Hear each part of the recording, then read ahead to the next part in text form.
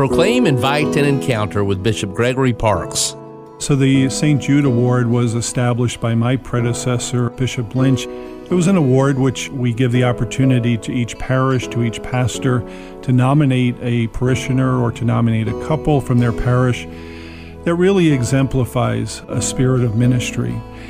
And it's interesting because the individuals that are nominated are very humble. They don't want to be recognized, but my feeling as bishop is that it's a good thing because in recognizing them, it not only says thank you to them, but also it may inspire others to more charitable service to the church and to our community. So I know growing up in my home, both of my parents were always very involved in our parish community, serving on parish council, Eucharistic ministers, readers, things of that nature. So they were always serving at the parish.